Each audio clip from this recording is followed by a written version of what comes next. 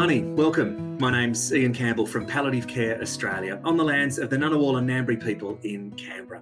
Welcome to Thursdays at 3, our regular series of conversations with people living and working at the end of life. Today we meet Professor Dorothy Keefe. You might already know Dorothy as the CEO of Cancer Australia, the Australian Government's cancer care agency. Welcome, Dorothy. Thanks for your time today. Thank you very much. And I'm joining you from the lands of the Gadigal people of the Eora Nation. In Sydney? In Sydney. Lovely. Thank you for acknowledging country. Dorothy, let me fill in some of the gaps around that introduction. You've been the CEO of Cancer Australia since 2019.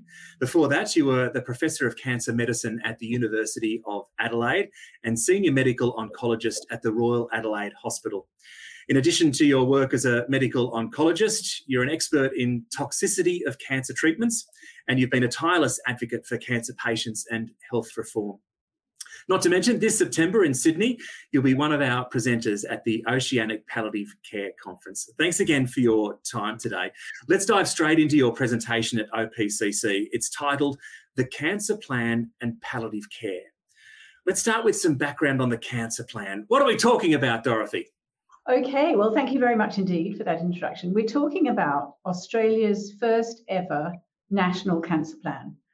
It's for all cancers in all Australians. And when we talk about people affected by cancer, we're talking about the person with the cancer and their chosen support group, be that a partner or a family or a community, depending on who they are. Mm-hmm. And we want, this is the first time Australia's ever had a national plan.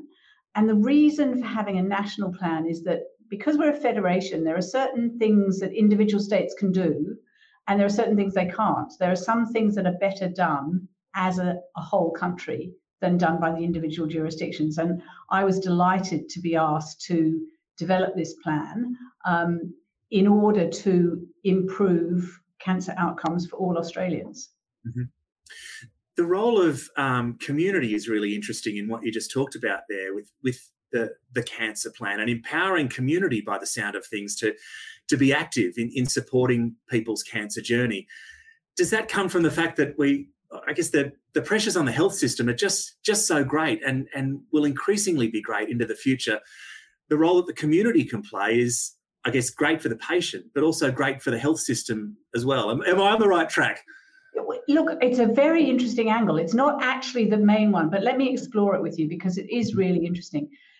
We have learned over many decades that healthcare works best if you do involve the people who are actually participating in it, as opposed to a dictatorial, we know best attitude. Yeah. And so what we've done with the plan is we have said to everyone in Australia, what do you think needs to be in this plan? What would make things better? In Australia, we have some of the best cancer outcomes in the world. But that works if you're white, middle class and live in the city, okay? Mm-hmm. And everyone understands what I mean by that. It means that the further away you are from the centre, the worse your outcomes are.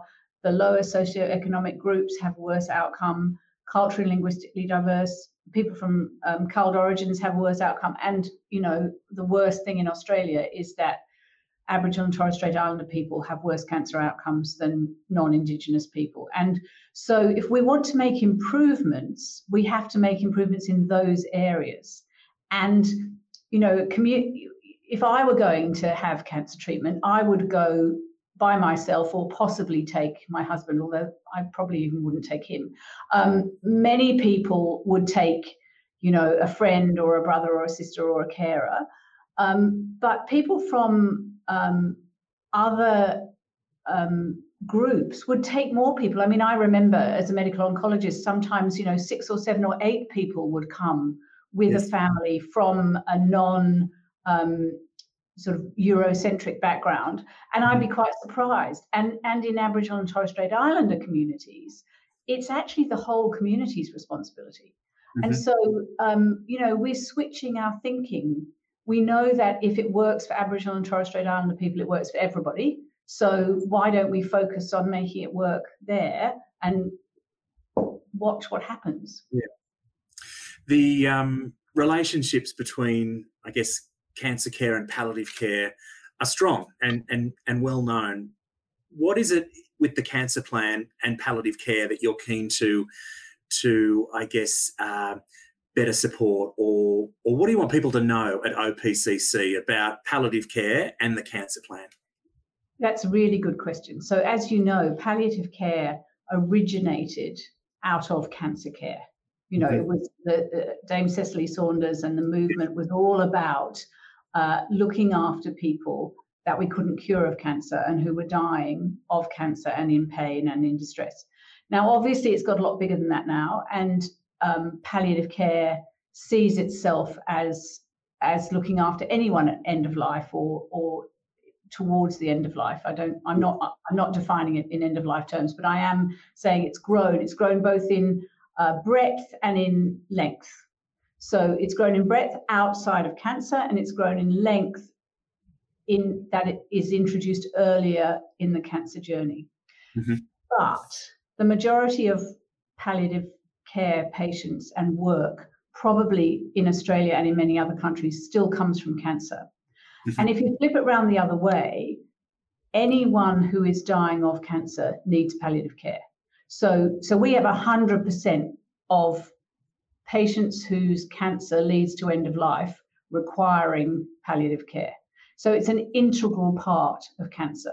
If when we talk about cancer, the cancer plan, the cancer journey, I'm not so keen on that term, but you know, the cancer journey, it starts at prevention, early detection, and it ends at survivorship or recurrent disease and relapse and end of life care. So for me, it's absolutely vital that palliative care is included in the Australian Cancer Plan, or we're letting our consumers down. I have a vision that we have a seamless system that everybody is cared for properly when and where they want to be cared for, and they have access to whatever they need, and they get the world's best cancer outcomes. But there will still be some people whose cancer leads to their death.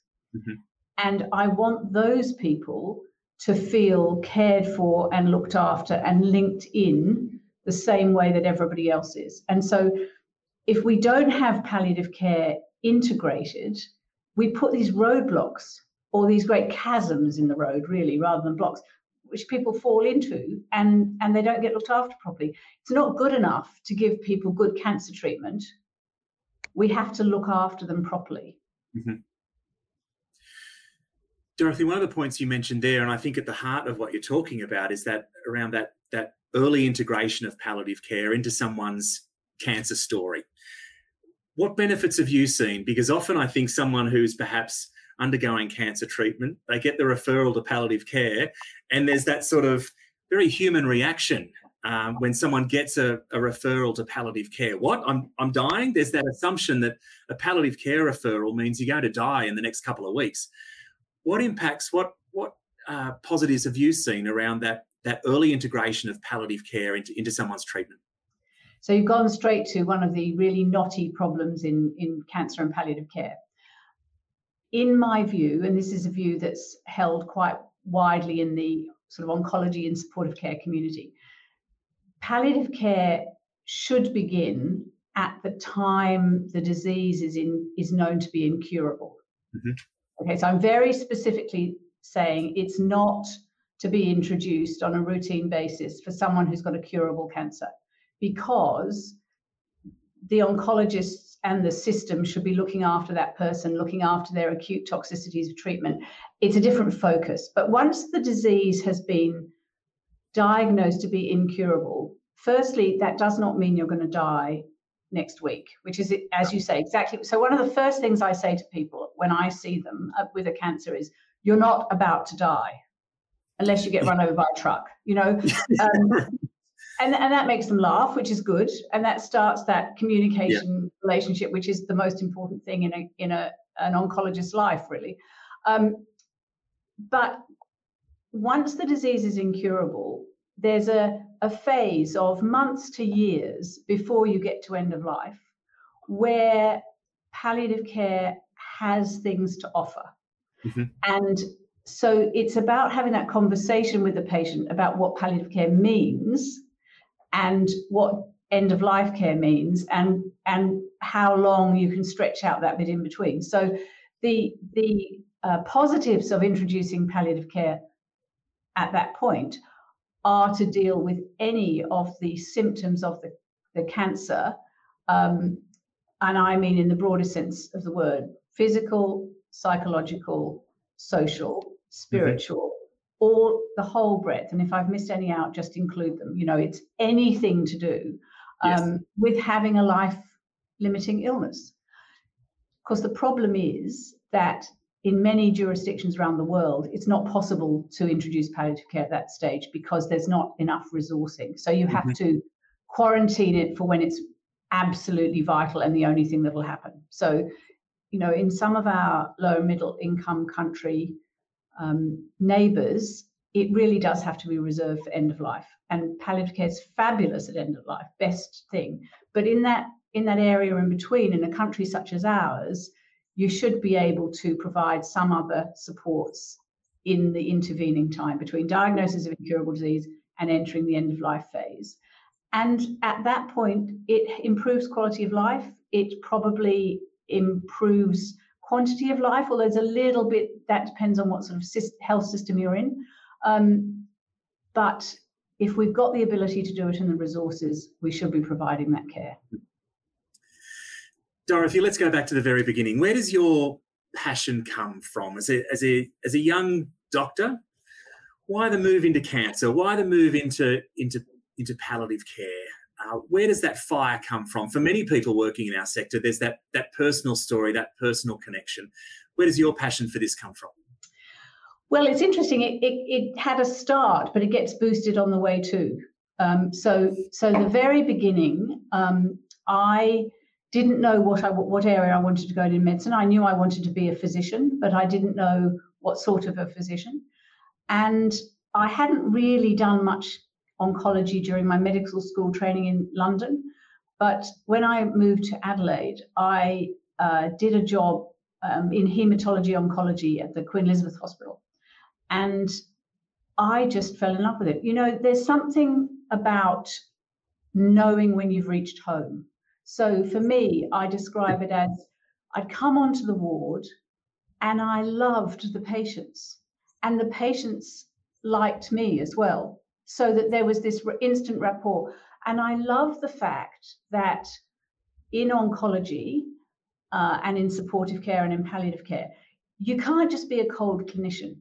I know, you know, we're not cold clinicians, but there's in some specialties there is a temptation to be, you know, you do all the clinical stuff, you don't share any of yourself, it's all black and white, and then you go home. So in oncology, you have to share a bit about yourself. You're with people at the most vulnerable stages of their life, which is an absolute privilege. You hear things about people's lives and people's circumstances that you wouldn't hear any other way.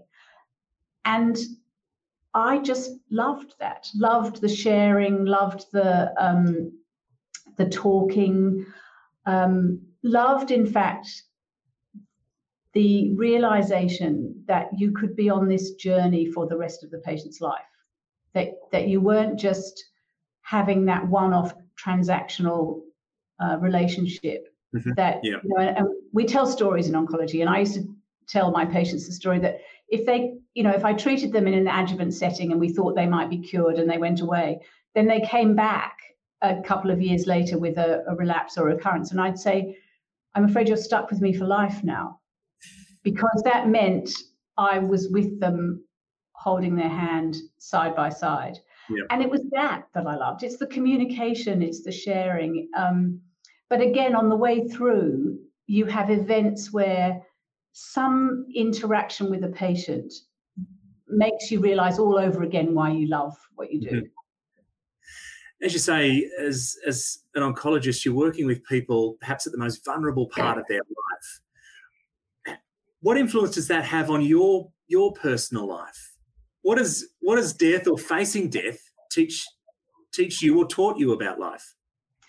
Well, of course, oncologists as a group have a different view on life and death than most other people, because we see death all the time. So my attitude to aging, for example, is every birthday is to be celebrated because it beats the alternative. So, I have a slightly different view of mortality, I suppose. And I just, yes, I suppose I think more about how people die than maybe most people do. The thinking that you do about what sort of a death you'd like to have, again, having the privilege to have watched so many people die. That sounds bizarre, but it is a privilege to be with people when they die. Some people do it brilliantly. The fabulous woman who held a life celebration about 3 or 4 weeks before she died at the Adelaide Oval and invited everybody.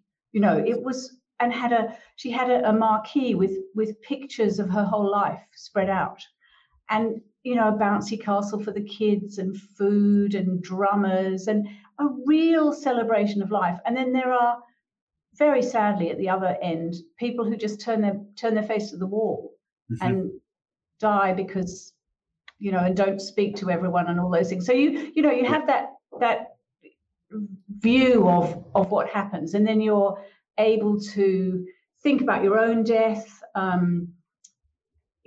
I suppose participate, and it sounds, be present for people when they die in a different way, which is lovely. And to be able to actually talk about death and dying, I think that's one of the greatest things I've learned in my career, is that I am not afraid to talk to someone about death and dying. Both my own parents died of cancer, and the conversations we had as they were dying were just such a privilege. Yeah. And, I have lots of brothers and sisters, and they couldn't have those conversations. So I know how lucky I am to be let into that area of people's lives. As you say, a privilege. Dorothy, I'm keen to know more about your work around the toxicity of cancer treatments. And it's perhaps a bit of the black humour that perhaps goes with cancer and palliative care and end of life. But often with cancer treatments, there's that black humour around, you need to get sicker before you can get better. Well, I don't believe that. Okay. I knew you were the person for this question. Yes. So my research interest was initially gut toxicity, GI toxicity, diarrhea. I mean, talk about, bad humour, diarrhea from cancer treatment. And then that spread into whole gut, so mouth and gut toxicity, and then into more broad symptom management. So it's true, 40 years ago, we used to think that, well, that was before my time in cancer, but, the prevailing thought was that you had to suffer for your cure. Now, that's actually a very negative way to look at things. And so, this movement of supportive care in cancer, probably in parallel with palliative care, sort of said, no, why should people have to suffer to be cured? Surely we could find a way to remove the toxicity of a drug without reducing the action of a drug.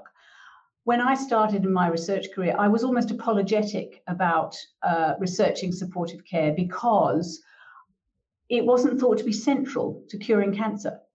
Now, if you fast forward 30 years, it's the center of the whole cancer universe. I mean, to look after people. When we asked people we asked everyone in the Australian Cancer Plan, the whole community in Australia, what do you want? And actually, I can summarize that in 3 things. They want any cancer to be detected early, prevented or detected early. They want the world's best anti-cancer treatment, and they want to be looked after. And if you can't cure them, they want to be looked after even more. Yeah. And so, I'm now unashamedly promoting the fact that supportive care in cancer and good palliative care are the most important things that we can do. If we can't do anything else, we can look after people in a humane manner and relieve their suffering. What do you hope government takes out of the cancer plan and the work you've just pointed to? What's the message for government and what they need to do on the back of the cancer plan? Well, of course, Cancer Australia is government, so I'm slightly talking to myself. What we need to do is do what the patients are asking us for, and they're asking to be listened to.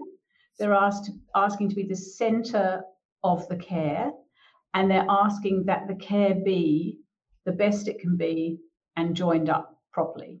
So the sort of and that everyone have a fair go at getting the best outcome. Mm-hmm. So for us, I know this isn't the palliative care bit, but prevention, early detection and screening are really important, and it's fabulous that the government is now funding the National Lung Cancer Screening Program, because that will save lives, considerable numbers of lives, for people with lung cancer. Then we want the world's best treatments, which are underpinned by research and data. We need the hospital system and the whole healthcare system humming in and connected. It's that joined up care. So there can be pockets of brilliance, but if they're not joined up, the patient still suffers. So there's sort of a joined up system with good navigation to help people find their way through the machinery of the healthcare system. Excellent supportive care, survivorship care, palliative care for when when things go wrong or when you can't cure people, and that we really focus on those who are disadvantaged in our system. Dorothy, we've only had time to touch on little snippets of your work and wisdom, and there'll be more time to explore your work and wisdom, and indeed the cancer plan, at the Oceanic Palliative Care Conference this September in Sydney. OPCC, what are you looking forward to? This is the biggest palliative care conference in the Southern Hemisphere. You go to this stuff all the time. What are you looking forward to, or what do you look forward to from these sorts of experiences? Well, I think, again, it's all about communication. Mm-hmm. And we learn from each other well, and hearing people's experiences is unbeatable. So hearing from people who've looked after people in the palliative care setting, hearing from consumers, hearing from people working in the field and what the difficulties are, that's unbeatable. Because, especially as I very rarely do any clinical work now. I do a bit of teaching still, but my clinical work I've pretty much stopped. So I need to be in touch with the people on the ground, because I need to know what the issues are. I don't ever want to be making policy without practicality, really. So I'm looking forward to learning from all of the other people about what works, what doesn't work, what the thinking is. Sometimes something really, some corridor conversation you have over morning tea sets you off in a new direction that enables something fabulous to happen. And that's what I'm looking forward to, as well as seeing all those wonderful people who work in the area. There's something special about people who work in palliative care.